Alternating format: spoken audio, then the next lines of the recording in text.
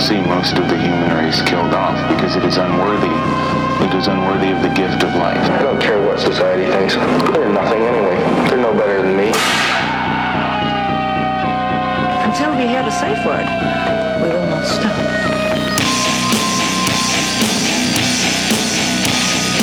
Have you ever thought what it would be like to see a person's head amputated? Think of things so horrible that the human mind cannot imagine them. To see all this and more when you see on stage, in person, that crazy mixed up. I like being set apart from people. I like to be hated. Safe Word with Jason Rouse. La la la. La la la. You got me? You can hear me? Got ya. Awesome. Hey, this is Jason Rouse and welcome to Safe Word Podcast. My guest on a, what day is it today? What is it, Tuesday, I think? Tuesday. November I don't know. That's a good question. It all kind of blends together here. There's no weather, so everything just kind of looks the same here. November 14th. And my guest is Andrew Ryan Fox. That's correct. From Toronto, as I can see by your Toronto Maple Leafs hat. Yeah, I'm kind of repping the whole thing today with the gotta, shirt and the hat and the whole thing, yeah. That shirt, I didn't recognize the graphic, but I knew the initials right away. A bunch of fucking goofs. You're the only person here who does. Everybody else is Big Friendly Giant. What does BFG mean? Nobody fucking knows here. So. Do you want to explain? Well, first of all, you're a musician who's made the transition into comedy. Yeah, I was in a band called the Three Tards in Canada for about 15 years almost. Mm-hmm. And then, when we broke up and, I still wanted to kind of be on stage. And comedy was actually something I did. I shouldn't say I did. Comedy was something I wanted to do when I was a kid. And then 25 years ago, when I was like 13, back when I did like 2 amateur nights at the Yuck Yucks up when it was still in Yorkville.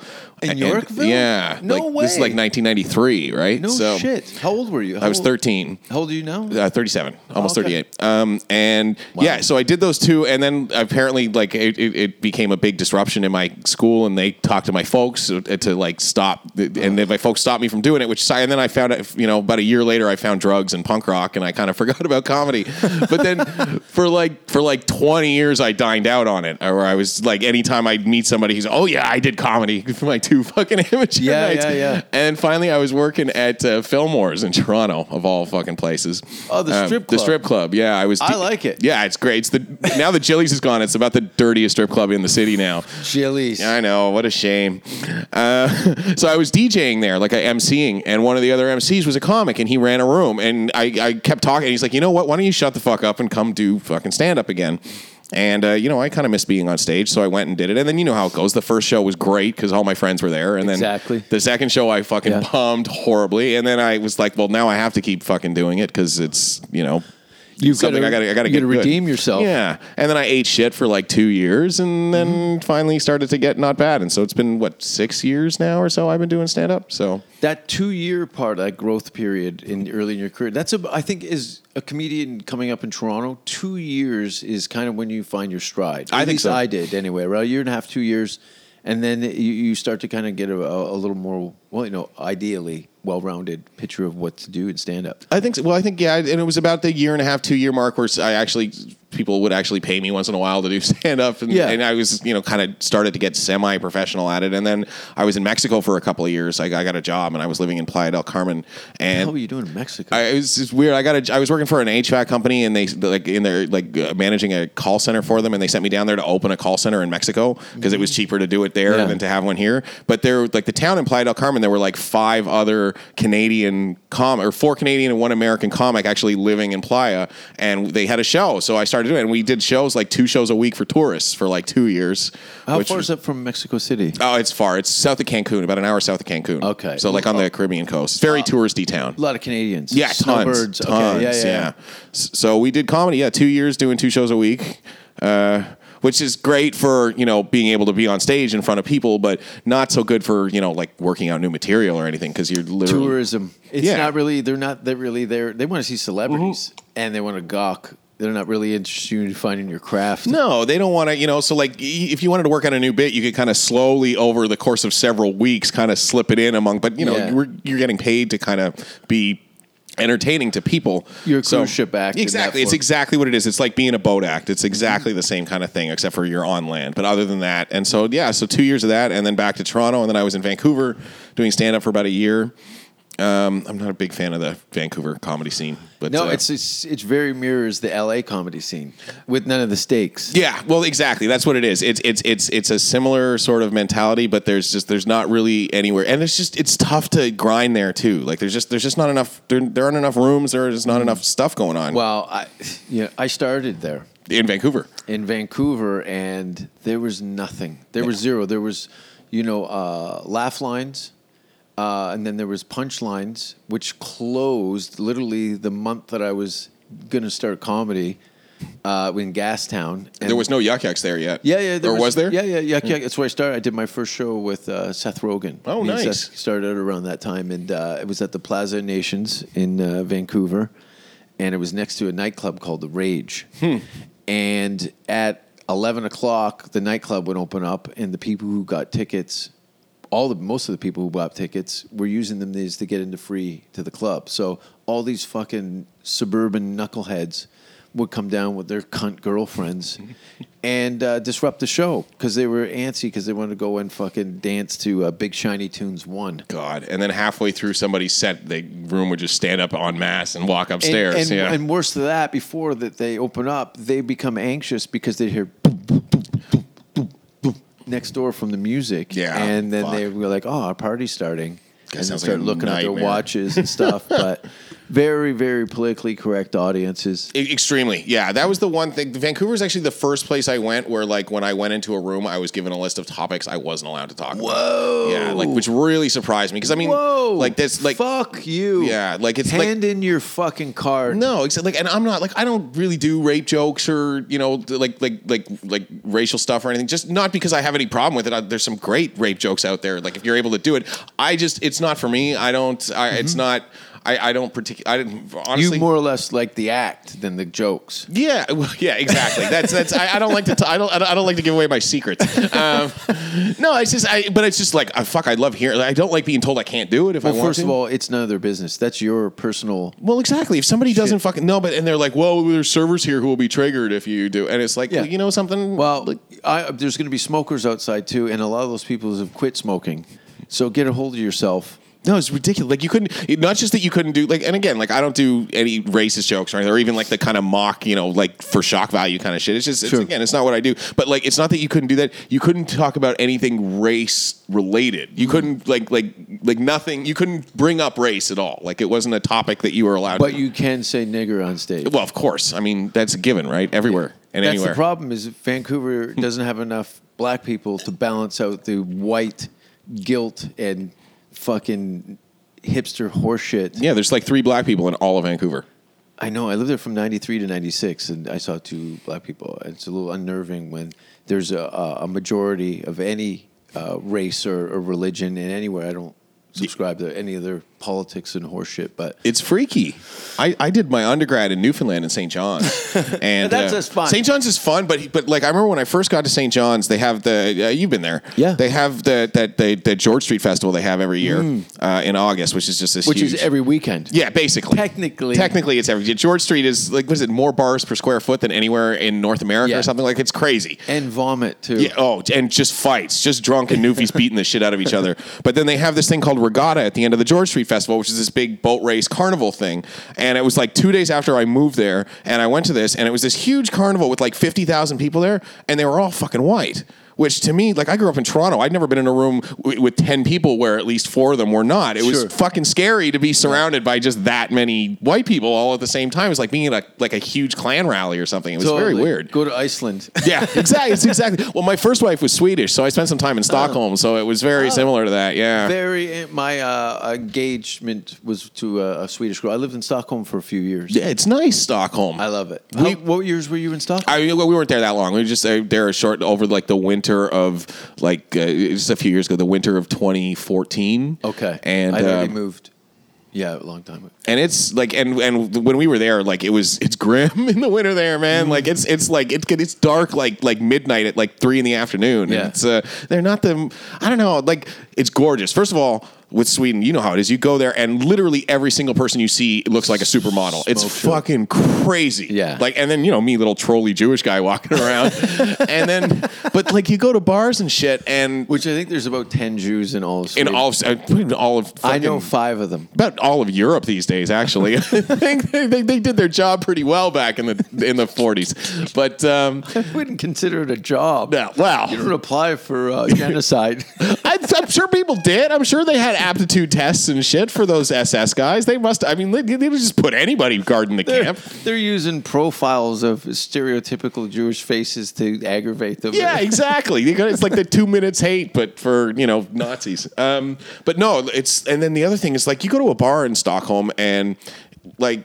I mean, you know how like Toronto isn't even here to some degree, but Toronto very much so is like, or East Coast in Canada. You go to a bar, like you can go to a bar by yourself and just start talking to people, and you can end up having a good time. And there, you talk to people and they look at you like you're fucking weird. They're very, very reserved. Most definitely, and you have to prove yourself to them for them to let you in. They're very,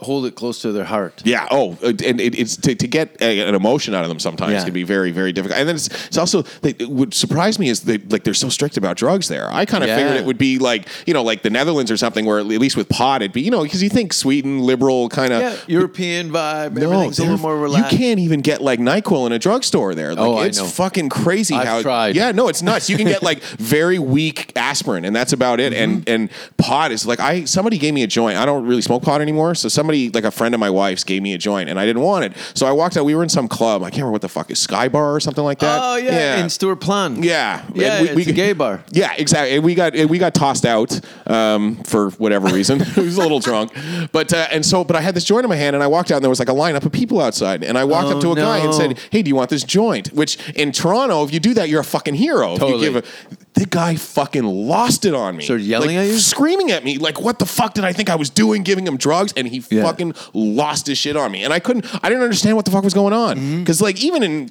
before it was basically, I mean, it's been basic, I mean, it's not technically, but it's been basically legal in Canada for fucking ever. Nobody else stopped. You can walk down the street smoking a joint. And have like an ounce on you. Yeah. Apparently. And you might, if you get picked up, they'll give you a ticket and they'll take it away from you. But I mean, you could literally walk down the street in Toronto smoking a joint in front of a cop and they won't fucking do anything. So, if you're listening, it's the opposite of California. Yeah. There's tumbleweeds of marijuana rolling down Sunset Boulevard. It just smells like pot every turn. Yeah. It's like, is that incense? No, that's somebody smoking in a cannon on their front porch. Well, I like even Vancouver now with they have the dispensaries there like they do here, but it's even less strict there. You don't need a card or anything in Vancouver. You can just walk into dispensaries. Yeah, because they know that if they don't sell it to them, that someone on the corner, really outside the door, anyone got hell over here? What do you need? Well, you hear they're doing now. Like Ontario is finally going to be. They're going to be putting it in. They're going to be starting. Is it the LCBO? Yeah. Well, it's not going to be the LCBO, but it's going to be like a franchise. Pot LC or pot CBO, whatever it is, cannabis CBO, That's like the great. Cannabis Control Board. But I don't know how organized crime feels about this, but it's good and it's bad though because the problem is they can charge any fucking price. I can't. Them doing it like first of all. As much as I fucking love it, it's fucking weird that the government's going to be a fucking pot dealer. Yeah, like, that's fucking. You strange. showed up late, asshole. Fuck you. And then they're going to charge a fortune for it, and so I don't see it getting rid of the black market because if they're if they're charging too much and or their selection isn't good or whatever, and they're not allowing private dispensaries, so there's not going to be any competition at all. I can't monopoly. Yeah, they're going to have a monopoly, which means they can charge any price they want, and then the penalties are going to be much stricter for any black market stuff.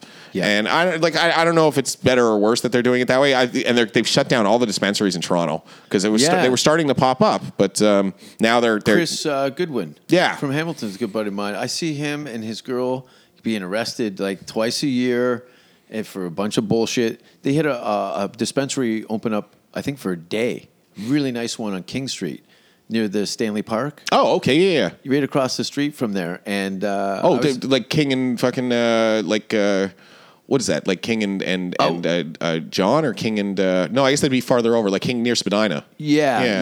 Or the other side. Yeah, the other side of Spadina. Yeah. And I was like, cool. This is right down the place from my my apartment. And next day, the cops are out there pulling bags. They didn't even, I think, get their doors open. Well, what happened was after Trudeau won. And he had said he was going to legalize pot. So I guess a lot of these dispensaries open in Toronto just anticipating the need that it would be there. They figure, oh, we'll open up. It's going to be legal soon anyways. What the fuck are they going to do? But instead they went the other way and they fucking raided. They hogged it. They took the cake and they pulled it all into their lap. And I don't even see what the point is because, I mean, they could just let private dispensaries happen, collect the taxes. They'd still make just as much money. But totally. And the contribution that they make financially and their you know, like Chris runs a cool business. Like he's very hospitable and he has a wealth of knowledge, not only in the marijuana field, but clearly in the legal aspect of it. You have to basically be like a jailhouse lawyer to open one of those places. Yeah, it's really crazy. But I want to talk a little bit about punk rock. Yes, we can do that. You're a bunch of fucking goofs. I remember in Grimsby, Ontario, probably in '88. BFG came to play a show at this skateboard park in a hockey arena on a raised stage, and these guys had come in. I'd never seen anything like it. It looked like what was that punk rock zombie movie? Dawn of the Dead? Return of the Living Dead. Return of the Living Dead. They look like the cast of the Return of the Dead. Yeah, because they did had like the Mad Max hockey gear, like hockey pads on with all the punk rock stuff. Yeah, like they were fucking great, man. They're still, or I shouldn't say they're still going. Steve's still big. I remember they were big guys. Steve's still going. I mean, with the band, the rest of the lineup has changed 100 times since 1988, but he's still going. He's still doing it. They still play. Yeah. Yeah, I've been reading. There's a journalist. I can't remember his name. He's out of Vancouver. He does his company's called Fuck the Press.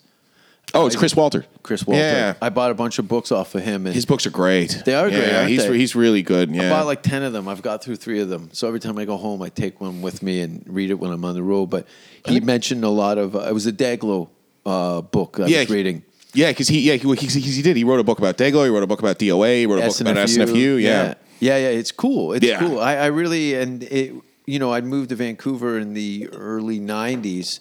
So a lot of the things that he written about was like late 80s, early 90s stuff. So I was kind of around for some of those bands and stuff, which coincidentally is how I got into comedy. I left Hamilton in 93, I think, fall of 93 or spring of 93, and moved to Vancouver and was looking into possibly getting into music or comedy. But whatever was going on at home was not happening. So when I moved out there, I started to hang out with a lot of bands and go to shows and stuff like that, and found out that there was a lot of different things going on mechanically and personally to make a band work. And I realized I didn't want to be part of that. Yeah, it's too much. You got to wrangle guys and gear and the whole thing. I can't leave my job, my girlfriend, this, blah, blah, blah. Oh, it's a nightmare. There's a laundry list of potential excuses just dealing with a secondary person.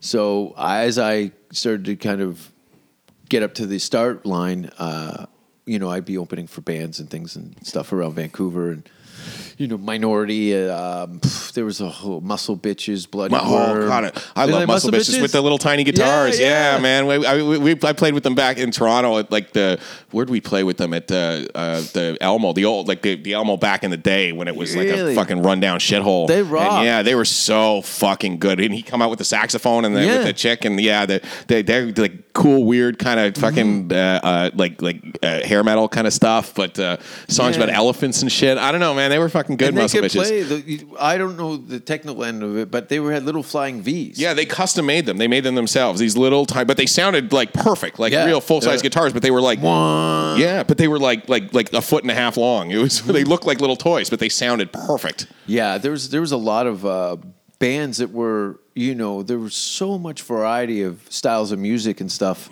in Vancouver around that time. I don't know what now. I think it's more of a there's a few places around the Cobalt. The music's like the that. Cobalt's done basically. I mean, the Cobalt because it was sold and now it's more of it's kind of a dance club than anything else now. Is it? Yeah, Vancouver's really. I don't know the music scene there. Because the poor people can't afford to keep the scene alive. No, they can't live there. No, you can't. And you can't, nobody goes to shows and then the clubs close and then everybody bitches that there aren't anywhere to go to shows. Mm-hmm. Like it's I don't know. I could go on for a long time. I can't stand Vancouver. Vancouver's like I hate Vancouver. Really? Yeah, I can't stand it. I get it. You're being an Ontario guy and bringing those kind of politics to Vancouver, you're like, You guys are pointing in the wrong direction. Yeah, it's like this weird mix of like pretentious and gross all at the same time, which is I think that's how New Yorkers look at people in LA. I wouldn't be surprised. See, whereas I came to LA, I chose And it's how London, England looks at the rest of the world. Well, yeah, exactly. You fucking cunts.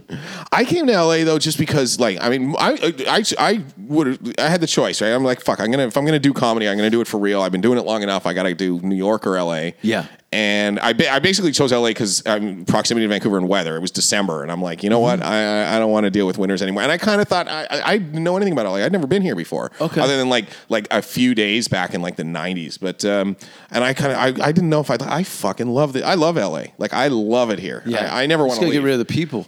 Yeah, well, I get rid of everybody the people except the Mexicans and the Latino people could stay. Yeah. All the white ones got to go. They can fucking go. But that's kind of true everywhere, though. Is there really anywhere you want to go where you want to deal with the white people that are there? I think white chicks are the worst. God, get me fucking started. They're ruining my career. Oh God. So So what the fuck's going on? Not much. I was on tour in Europe. I did 2 weeks in Denmark. And 2 weeks in Sweden, and then a couple weeks in Canada. I was trying to think of like the first time I was like aware. Like when was your Comedy Now special? 2000. Yeah, so that's which I think is the first time I ever saw you doing comedy was on that special. So fuck, this is 17 years ago. Yeah, that's a good fucking special, man. Thank you. Yeah. You know what? For at that time and what was going on in my life, for me to do that and. Indirectly, it helped me get my green card. I won a Emmy award in Gemini, in Canada, so it helped bump me up to green card. But Mark Breslin put his arm around me after I'd won. Surprisingly, I was up against Majunder. Yeah. Sean Majunder and was that? I guess Russell Peters was a little after that. Russell was a couple years after that, and I was shocked when he told me. He goes, "Oh, you got a Gemini? I've been nominated." And his career was just like a juggernaut. Well, that Comedy Now special, what it did for him when someone stuck that on YouTube. I mean, but there were a few good ones. Like yours was really good. Sean Collins had a really good one. Mm-hmm. Tom Stay. There was a few. There were a few really good ones. Nikki Payne had a really good one, and from around that same sort of era. Jeremy Hotz, who's another one of my favorite Canadian comics. I think Wilmont had one, Mike Wilmont. Yeah. No, I think there was more CBC comics, but there was, I think, out of every season, there was 2, maybe 3 specials that were like, wow, this is really good everywhere.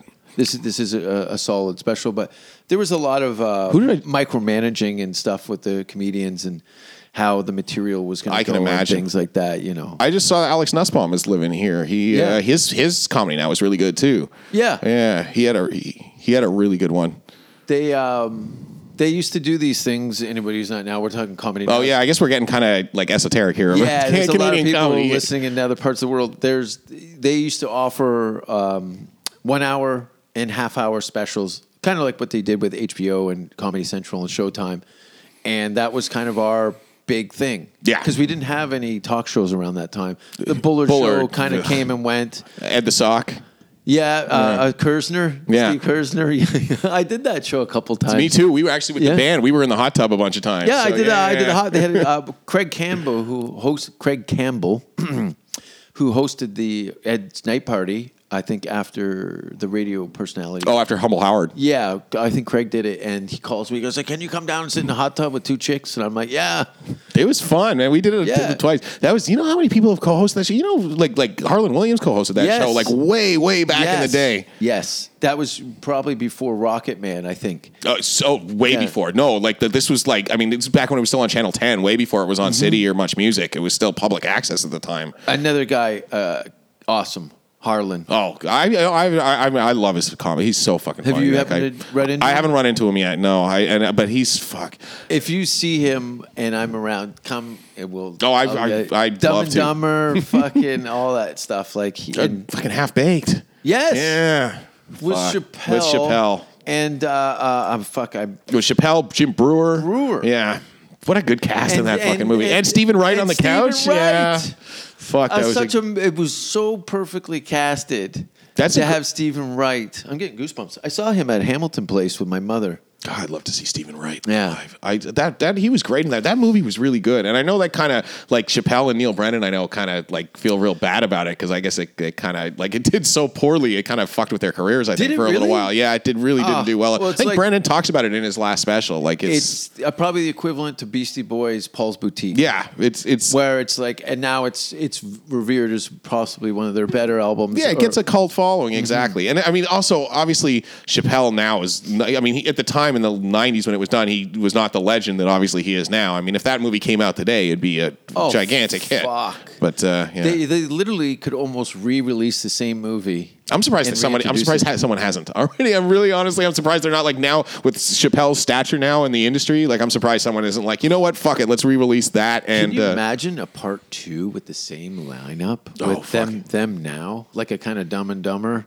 aspect of it? It'd be great. Well, though when you say a Dumb and Dumber aspect, I saw that second Dumb and Dumber. I don't know if maybe that's a good idea. The one with Jim and not the stupid Dumb like and Dumber. yeah, that was the worst. Not the ones with like the younger versions of them, but like the Yes. actual like Jim Carrey. I'm so hopelessly dedicated and in awe of Jim. And Living Color was so influential. He was on such a that. good stand-up too. Fuck, was he a good comic? And I mean, I don't know when the last time Jim Carrey did stand-up, but He showed up at the Comedy Store the first time in like 19 years. really, Yeah.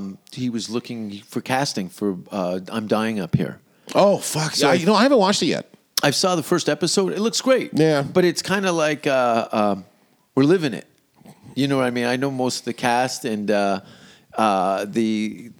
nostalgia of it is kind of cool. You know, the 80s, I guess it is. Yeah. 70s or 80s.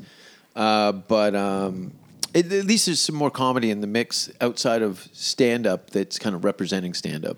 Well, it's funny too. When I did that, like when I did those 2 amateur nights when I was 13, Breslin. I can't believe you're at the Yorkville Club. That's legendary. Yes, like I say, 1993. Like Bill Hicks played that. And it's Sam fun. Kinison. It's funny too because like up until a couple of years ago, they still had the same process they had back then to get on the amateur night. They like call at 10 in the morning and then call back at 4 o'clock to see if you got Did you do it on. when Jack Norman was hosting it? Honestly, I swear to God, I could not tell you anything Okay. about. I was You were 13. I couldn't tell you anything about anything. And then you got in drugs and punk rock? Yeah, about a year later. It's gone. The only thing I remember is that Breslin was there for the second one that I did, and I was talking in the green room. I was talking to him, and he told me. And again, it could be bullshit. I don't know if it's true or not. But he told me that at that time I was the youngest comic who had performed there, and the person whose record I had beaten was Jim Carrey, who had performed there when he was 14, and I had done it when I was 13. Now I don't know if that's true or not, but that's what he said. Have you ran into Mark then? I saw him. I briefly when I was back in Toronto doing the album. I went and did one night at Yuck Yucks while I was there. And warm up. Yeah, I did because I did some warm up shows through the week. One at Corner Comedy and one at Yuck Yucks and a couple of other shows, pot shows in the market. But he was there, and I kind of like nodded at him and said hi for a second. But I mean, it's fucking 20, I get it. 25 years ago, and you know how. Yeah, I get an impression from you. You've been in the business. Yeah. And you're not going to shuffle up. Hey, do you remember this time No. that you don't really give a fuck about? Exactly. And and you know how he is. He's sitting in the corner in his back table. He's got his laptop open playing his video games or whatever he's doing on there. And it was because they were doing the awards for because before like the early show was they were doing the awards for the Humber program. Yeah. And so he was just there to like hand out a couple of awards Sure. the Those Tim can Sims be award. brutal. Yeah. Those Humber runs. I went to Humber. Did you do the program there? I was there the first year. I weaseled my way into a scholarship. They had just started the program, and they had a summer program, and Mark had brought it up and said, look, I'll sponsor you. There's stand-up, writing, blah, blah, blah. So I took sitcom and screenplay Nice. writing. And then from that, I said, look, the program's starting. I have no money. I told Mark, I go, you know how much money I'm making here. I don't have 10 grand for this school. So they set up a showcase, and I think Martin Short was there, which is another Hamiltonian. Yeah. I'm going to raise that fucking Oski wee wee flag. God. And they allowed me to Tiger go in. Cats. I'm just going to say it. They tried to, they gave me a scholarship and then tried to kick me out 3 months later for being disruptive. I tried to bring some punk rock to comedy. Exactly. Fuck him. Right. What do they want out of you there? I mean, especially Breslin knows who you are. Yeah. And Mark pretty much called me. He goes, listen, just kind of cool a little bit here. I can't help myself. You know, when I'm bored or whatever, I become disruptive. And Yeah, it's pain ADD, in the man. ass. Yeah. Yeah, totally. That's why you get into music and comedy is to find some zen in your life. Well, and plus you get an outlet then, and you can kind of. Although, like I say, that was my problem. Was apparently when I did comedy when I was 13, it wasn't the outlet out. It just made me want to be more disruptive, and which Yeah. is God. Can you imagine how good a fucking comic I'd be if I was like 35 or 25 years in now since I was 13 as compared to 6? Holy shit, it'd be great. Yeah, but you could have been I would the have road. Everybody you fucking meet in LA works in television. That's what I. Every other person you talk to, what do you do? I work in television. Sorry, we ran out of space on the memory card. So we're back from a fake commercial. Yes. We were talking about Humber College and, this comedy program. It was helpful for me in the sense that I learned a little more about structure and the language of television film. Yeah. I never really was good with story, but I could make things funny. So I usually team up with a writing partner, And you do punch up. and I do punch up Yeah. and kind of drive the story a little bit, and then he'll kind of make it sense. Well, So- I did when I first moved to LA. I did that sketch writing thing at UCB. I took a course there, Oh, okay. which because I figured I'm here, and I mean, as far as a day job goes, I'd love to be doing that just to kind of support this other thing that I'm doing. But I wasn't a big fan of UCB. I thought I would be because I like the people who started It's it. another but, clique, right? Yeah, it's a whole other. It's the whole kind of alt scene here in LA is kind of weird. I have no problem with it. Some people are doing some cool stuff. It's just too segregated. Yeah, I don't go over very well in the alt rooms, and I don't know. But aesthetically, you look like a guy who would thrive. You'd think. But because you have roots in Canadian entertainment, which is a little American and a little Monty Python, Yeah. you know what I mean? I think you have probably a better rounded picture of what's good and what's not. Well, it's also there's only so many comics I can sit through who there's no an entire set about how their gap year in Costa Rica didn't go well, or an entire set about how their dad Dribble. didn't pay that much attention to them when they were a kid, and A lot of whining. yeah, exactly, and then a lot of also. And I know this is a terrible thing to say, and I mean, I like it when the comedy scene is supportive to some degree, but it's a little too supportive in that scene. You need a little bit of you can't rip on each other. You can't kind of you need a little bit of edge to it. And they're just all so friendly and happy with each other, and it's kind of It's weird. all fraudulent Yeah. happiness because when you're on stage, there's no one else there. Yeah, And I really, I do like some camaraderie, but usually it's based in people that I've come up with. We have a long. Yeah. I know who they are. Where you run into this silliness. Well, you also know coming out of the punk rock world, there's camaraderie, but it's a whole different kind. It's just, it's people fucking trashing each other constantly, and it's They're testing fun. you. Yeah. How punk are you? Exactly, and that's when How I came out of that punk for 20 are you? years. Yeah, Yeah. I think I do. I like that. That's why, the 70s and 80s of comedy. I don't know if it was the cocaine, but it was wild. Yeah. Everything was art in general was a little more wild. And that's the thing I kind of glorify in my head is this bell-bottom thing is going to come back again. I'd love it to go back to that kind of Wild West sort of thing. Everybody just fucked up all the time and doing whatever they're doing. And I'm not saying everything You've needs to been be down that road with the band, so that doesn't really appeal with it. Exactly. But I don't. For me personally, I don't. My doing lots of drug days are kind of over. I'm fucking old. I don't really do drugs anymore, and I don't even really drink that much anymore. But I just mean, and I don't mean things should go Kinnison level, fucking fucked G.G. up. Allen? Yeah, or G.G. Allen level, fucking. But I just mean, I don't know. I'm trying to just stay under that. It's kept me out of a lot of corporate gigs. It's so. Yeah, I can imagine. Jesus. Throwing shit on a cruise ship. Yeah, probably not a great idea. And then eating it. Yeah, straight from the tap in some cases. Oh fuck! No, it's whatever. It is what it is. I like the LA scene. It's just it's the comedy scenes in general now. Or it's just so weird with the internet and the way that it's how careful you have to be about everything. It's just such a fucking pain in the ass. I will not be careful. No, which is great. It's just that unfortunately, then you got fucking an asshole with a cell phone in every fucking show sticking your thing that you put out of context on the internet, and then the next thing you know, it's crazy. Yeah, and I don't know if I had any kind of foresight. I think after that comedy now, after playing their rules to as much as I could eat.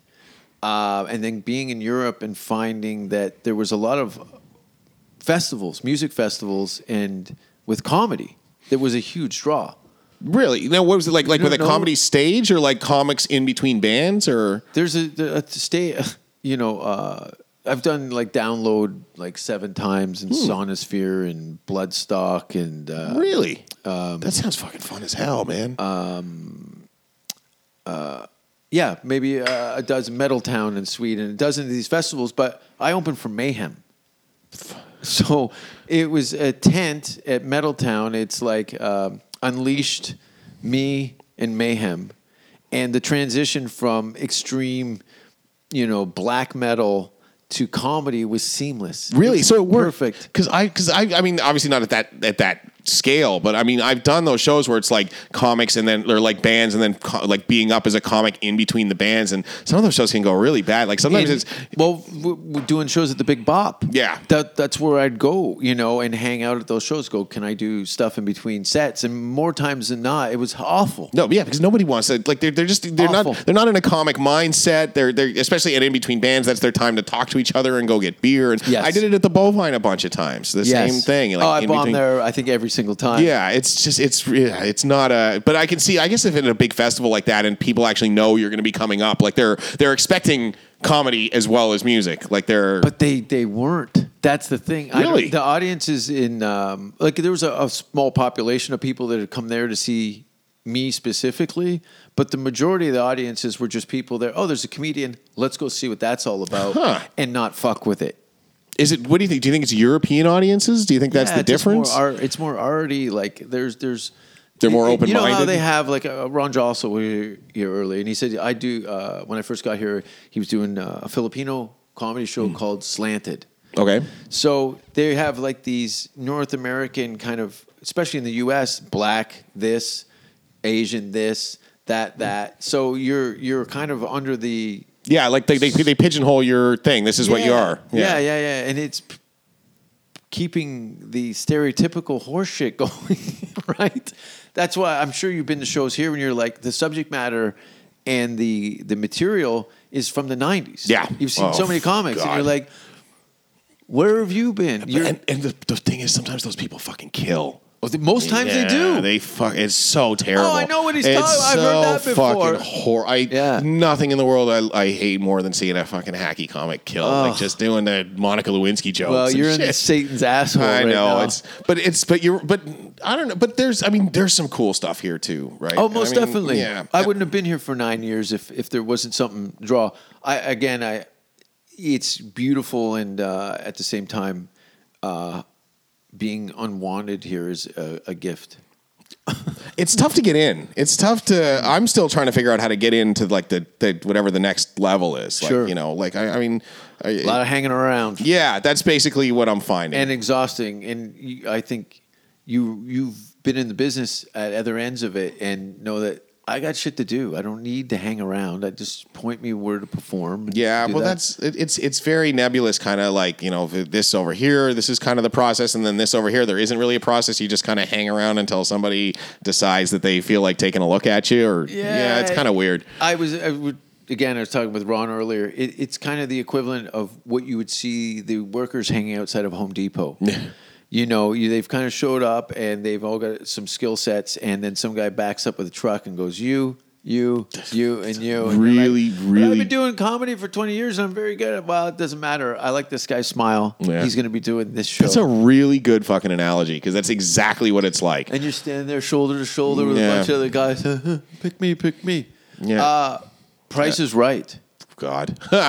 Yeah, that was a trip, man. That was, I went on my birthday, back in January to I just wanted to go. I just wanted to, it's the fucking Price is Right. And Jack Black was hosting. It wasn't Drew. No, it was Drew was hosting. Jack Black was there. It was like Celebrity Charity Week. So Drew was hosting, but Jack Black was like there to help us play the games. And how nice is Drew? Drew's super nice. Yeah. Super nice. Jack Black was also very nice. Everybody, they weren't assholes at all, even Yeah. after like what happened. He was very fucking cool about it. And you want to describe? It's Yeah. online if people are curious, but Yeah, I'll you let can- you tell the story. So you go, you wait I'm assuming you wait in the long line up in the sun for hours. You get tickets and you got to be there at like 8 a.m. and you know you're going to be inside, but you got to wait and you go through this whole long ass process. And then what I'd done is like I'd read a whole bunch of articles online about people who'd been on the show, and they all said kind of the same thing. It's like if you want to get called down, they say it's random, but it's not at all. No, two guys stand on either side and they scan the audience. Well, it's even before. What they do is when you're going in, they take this group. screen you. They do these pre-interviews where they take like 20 to 30 people aside, and then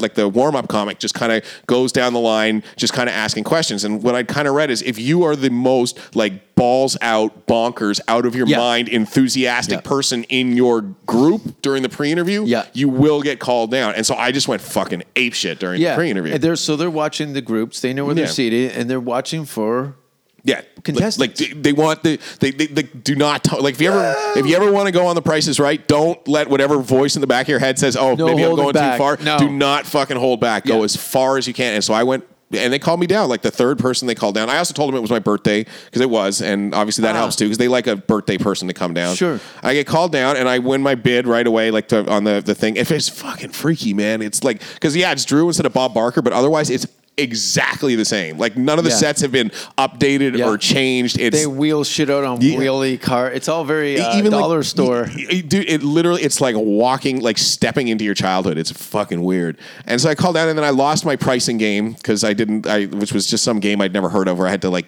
choose which items were more expensive, and I didn't pick the kielbasa that Jack Black told me to pick. If the movie star ever tells you to pick the kielbasa, pick the kielbasa. Is he rooting for you? Yeah, he was like really, really trying to help. And then when I did the wheel to go to the showcase, I spun 95. So you win your showcase. Well, no, before this, I lost my pricing game, but you still get to spin the wheel to go to the showcase. And I spun 95 cents on my first spin. That's like, and it's like the second largest. Second, yeah. The only thing that could have beat me was $1. So I spin 95 and I high five Drew and I go running over to Jack Black to high five him and I fucking blew the high five and I missed and I smacked him right in the face. He went down. And he went down. He obviously played it up a little bit. Oh, yeah. And like even when you watch the video clip, they've added a sound effect of a slap because I only kind of glanced him, but he played it. And it was funny, and we had a laugh about it. And then I went on. I ended up winning the fucking showcase, which was cool. Oh, what'd you win? A brand new car. No, I wish. If I'd won a car, I had to forfeit everything because it's the taxes are insane. Especially as a Canadian, you have to pay like this 30% IRS tax. I would have had to pay like I won supposedly $14,000 or $30,000 in prizes. I would have had to pay like $14,000 in order to collect. And it was like I won 2 trips, which you can't resell them. You have to go on them, and they value them like at 3 times what they would actually cost. So it's just not worth it. So they ended up sending me a check for $1,000 a few months. I think because I did a bunch of these interviews talking about how I forfeited everything, and I think they heard them, and so they called me like 3 months later and they're like, "We're going to send you $1,000," which was nice of them. Oh, that's cool. Yeah. But that's anyway, cool. It aired like a month and a half later. And when I thought like me winning the showcase would be the big deal that I was really happy about. I had kind of forgotten about they were the going slap. to cut the slap out. Or? I didn't think they'd cut it. I just didn't think it was that big a thing because in the moment it just felt like, I just kind of tapped him in the head and he fell down. It was kind of funny. But they cut that clip up and they put it on their Facebook.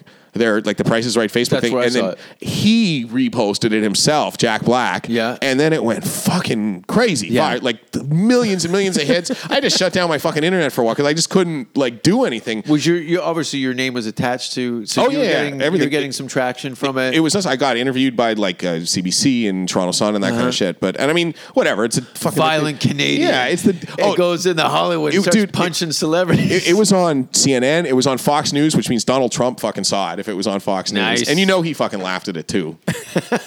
God. He did. A fucking Hollywood celebrity getting smacked in the face, that's exactly the kind of shit he would like. Oh, totally. But, and I mean, it's like the dumbest thing in the world to be, like that's the one thing, if I don't do anything else in comedy now, that's all I'm going to be remembered for is the guy who fucking slapped Jack Black in the face. That's not bad. On The Price is Right is, I went, Drew was at the Improv one night, and saw me perform and said, "Listen, here's my assistant's phone number. If you ever come to The Price is Right, you can come down. You can't compete in the showcase, but we'll see you in the front." Nice. And I went in there with my goth girlfriend. So we're the only people in black. And it's like Skittles and electricity in there. Everything's brightly colored, and people are going they go fucking crazy. mental. It was contagious. I was feeling happy. And it's weird when you're there because you can't hear the music. You can't hear anything. Like you can't hear the music. You can't even hear them call you down. Like they have to hold up cue cards and stuff because everybody's just going so fucking out of their minds. Yeah. It's a lot of fun. It's arguably one of the happiest places in the world. It's great. It really is. And I was like you. I went like not dressed or prepared for it. I didn't think anything was going to happen. I went like not shaved and wearing like a shitty sleeping t-shirt. bag over your shoulder. Like I looked like such a bum when I was on stage. I actually remember like being on stage standing next to Jack Black and had been sweating so much. I'm like, fuck, I got to like not stand too close because I fucking smell like stink a salt right lick. now. Yeah, this is not good. Well, that's great. Like as far as, coming to LA and doing, it's not obviously your dream, but to have those moments, it's cool. It is. Hey, listen. Even though I had to give up all the prizes, it's still a blast. It's still a great story, and it was still a super amount of fun. I mean, what a great birthday! But and it's it's a dumb thing to be kind of like to go viral for. But I got some bookings out of it, and I got some interviews. It was an honest mistake, in a funny way. So it took on its own life. You have no control over it anymore. No, exactly. And it's not like you're up on some sort of charge. No, exactly. And it was for like a very brief moment. I was the Cash Me Outside girl, and it was I got some Twitter followers out of it. So I guess that's cool. good. Yeah. You've been here for how long now? Just about a year. December in like 2 weeks. It'll be a year. Fantastic. Yeah. And what other Hollywood moments have you had? Because it's weird. Because you'll be in people got to go eat and go outside.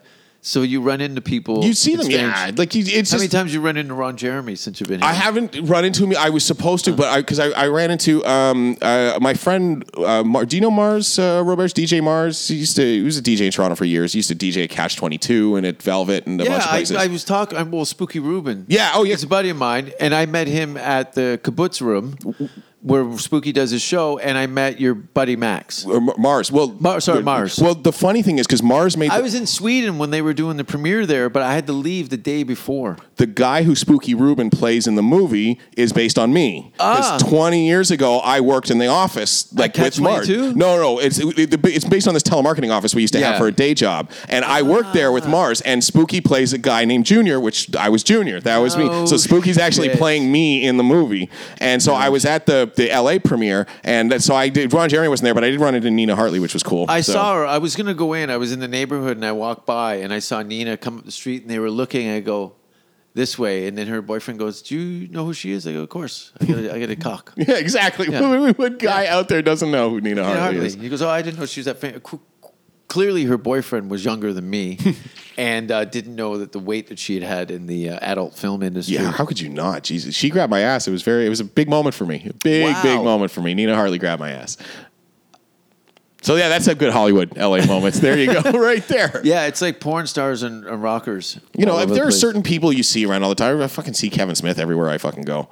Oh, really? Yeah. Well, yeah, he's usually at the Ice House and the Improv doing his show. No, I'll see him like at that farmer's market at Sunset on Sunset there, and like cool. In a hockey jersey. Yeah, of course, the same fucking hockey jersey every time. Or like I was working on Melrose for a while. You'd always see people fucking walking up and down, or driving around in those fucking crazy cars you see everywhere here. But they look like model cars. Like there's the attention to detail of how much money's been dumped in those things. You see a Lamborghini in Toronto maybe once a year or two. Here you see like 12 of them a day. It's Bentleys, fucking crazy. Rolls Royces, and they paint them so terribly too. There's like Bentleys with camouflage on them and shit. It's like, why do you do that to? Or I guess they don't paint them. It's the wraps. But still, why do you fucking do that to such a nice car? Because they're rich and they don't give a fuck. Which I guess, yeah, you could get a Bentley and live off of that the rest of your life.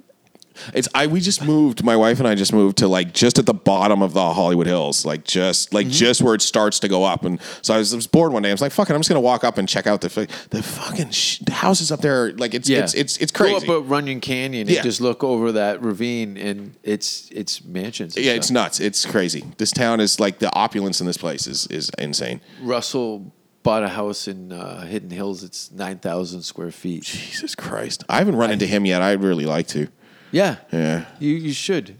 He's my brother, man. He's great. I remember watching him. Remember back that fucking. You must have done it too. Actually, I can't remember if I ever saw you on there. That comedy at Club 54 thing in Burlington. Did you do that? The Ben Guy thing. I met Russell. Yeah, I'd moved back from Vancouver, And I was trying to get on the Club 54. I'm like, I'm in comedy. I got to start showing my face. Yeah. Maybe get on TV. I didn't know what was what. Russell was a headliner. I knew exactly who he was from his CBC comics and stuff like that. And Ben Guyatt, Russell didn't even shake my hand. He looked at Ben and he goes, "You need to put this guy on television." Nice. After my set, and we've been friends. What a ever fucking since. great guy. Yeah, like I say, I haven't met him yet. I'd really like to, but yeah, like that's the first time I remember seeing him when I was like a teenager on that comedy at Club 54. Like he grinded for years before he like blew. I mean, now he's the biggest comic in the world, but like I mean, like, if you didn't know from this, like I just remember seeing him on like shitty television shows in Canada for like 10 years of just him doing like you say comedy at Club 54, or those shitty like old Just for Laughs things they used to put on TV back like when hosting this, do a little bit of that. Yeah, when the Comedy Network had no content, so they would just broadcast any stand-up comedy they could find anywhere. Yeah, they knew the comedians will work for nothing. Yeah, still they still apparently will work for will pay nothing for the comics. Video there. on trials. I think comics were getting a couple $100 for those, and that was the most popular show on Much. Yeah, well, that even recently that Keys to the VIP thing, I think they weren't paying the comics for that or something. Keys to the VIP. I remember vaguely. It was this dumb. It was this show? No, it was this dumb show where like some comics would like sit around and like talk about girls in the like the VIP areas and nightclubs and shit. Wow. It was kinda, in Canada. Yeah, how corny is that? There were a couple like who was on? I think Monty Scott was on That it for a chick while. over there from Sarnia with the black eye and the colostomy bag. She's been looking at me with her lazy eye. God, those are cornball horseshit shows. Yeah, they're terrible. Well, it's Canadian TV. Canadian TV is about 90% fucking horseshit, and then 10% amazing. But you get a Kids in the Hall once in a while. Yeah, Kids in the Hall, greater. It's like SCTV, and then Kids in the Hall, and then what? House of Frightenstein. Hilarious House of Frightenstein was. Well, you're from Hamilton, so I guess that's some Hamilton shit right there. That was CHCH, I think, originally back in the day. There's a few. I mean, Corner Gas wasn't bad. I've met Brent Butt a couple times. He's a nice guy, and that show was. I mean, for Canadian TV, it's pretty good. It's typically Canadian, and obviously it's been on there for a long time, so there is an audience for it. I don't really relate to it. Obviously, it's not my. I'm trying to. It's very mild. It's a Footloose thing for me. I want to be Kevin Bacon. I don't want to be the sheriff. Yeah, I understand completely. That's another great analogy. Fuck, you're on fire with those today, man. I just draw lines where I see fit. Yeah. There's no context. It just, anyway. Makes perfect sense to me. But you're doing shows. Do you have shows? Right now, no, because I've just... That's like every other comic in LA. There's a pause because it's like, I'm fucking trying to. Yeah, I don't have... What do I have right now? I got a roast battle November 21st, I think. Yeah, November 21st. So, yeah. The Comedy Store? Yeah, the Comedy Store. So if you're around the Comedy Store and want to stop in the Belly Room on the 21st, I'm Get there early. Yeah, seriously. It's packed. The place holds 60 people and they put 100 in there. Yeah, they really ran it. And I need to... My last couple of roast battles have been fucking awful, so I got to redeem myself a little bit. Well, I could contribute.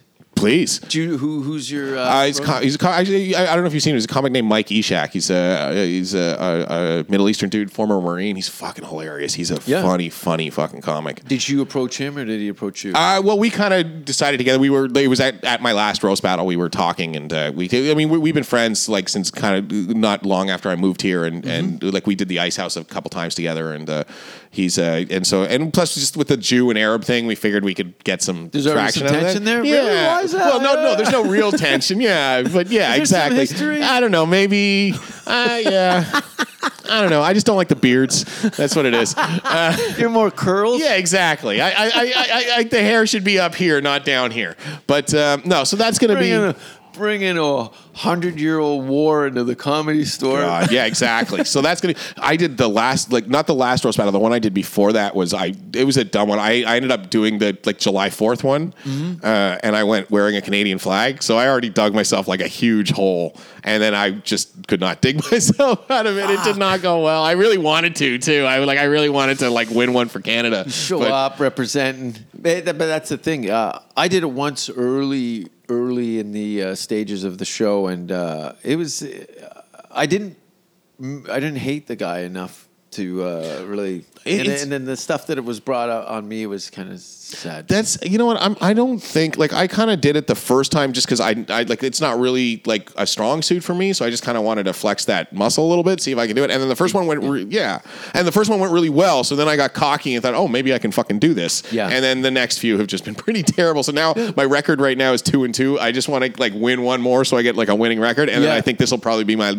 last one. Well, that's definitely a good entry level way to make a name in the city. Yeah. You know, there's some other backdoor things that you can get on where you're not necessarily being picked to be booked on shows, but things like Roast Battle. Well, Roast Battle, or you know what? And I mean, like, I obviously won't fucking do them in most places, but like, I'll do a fucking bringer at the comedy show if it'll get me on stage there, because that's what you got to do. It's not personal. No, it is what it is, and it's, you know what? There's people who have been putting their time in there for a long time, so it's not like I feel like I'm entitled to jump any cues or anything like that. You're a working class kid coming out. Yeah. I'll do my. It's like I always approach it as like an apprenticeship to any trade. It's exactly right. I mean, it's kind of. I mean, it sucked. Like, because I'd gotten, not that I was doing like super hot in Canada, but I'd gotten to a certain point in Canada where I was able to get book shows whenever, and I was able to make a few bucks here and there. And then you come here and you got to start for all less than zero. Yeah, less, which is fine, and I was happy with that. It was kind of fun going back and just doing 4 or 5 open mics a night again, and just anonymously,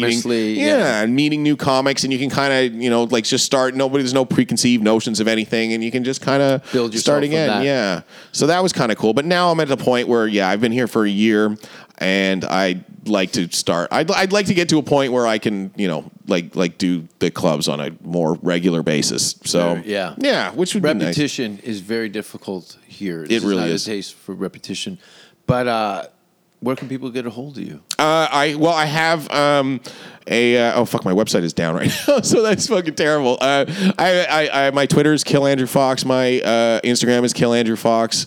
My Facebook is Andrew Ryan Fox, and I have AndrewRyanFox.com. Although if you go to it right now, you won't get anything. On hold. Yeah, it'll be like it's down right now. Just revamping it with the album coming out. So and I've got my album that I just recorded in Toronto, Andrew Ryan Fox live at the Velvet Underground, which was recorded in Toronto. Which I finally just got some of the rough mix today, and it will be. It's a long process. Yeah, it's fucking. It's a nightmare, and that will be released within the next month or so, and then that'll be your good. music. And then do you still represent your? Well, we did like the Three Tards officially broke up like as a full-time band in. I think I saw you guys at Sneaky D's. I would not be surprised. We played there quite a bit. Yeah.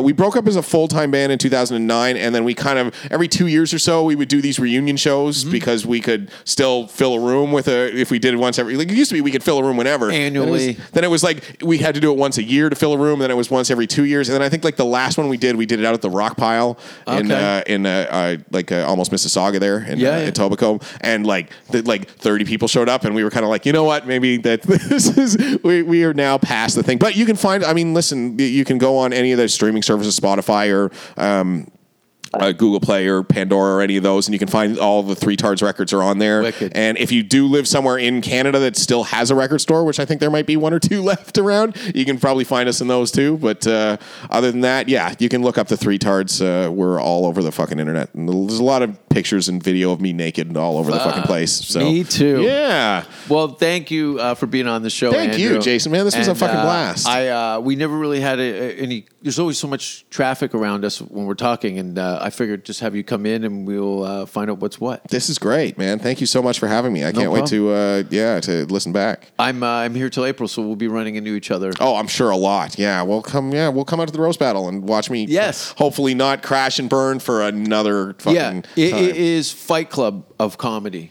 It's actually, honestly, to this day, like scary. It's the scariest. Like this is the scariest thing I've done since like my first year of doing comedy. Like by far. Yeah. Like this, and like scarier The than shame of it. It's failure is so crippling. the fucking the 4th of July one.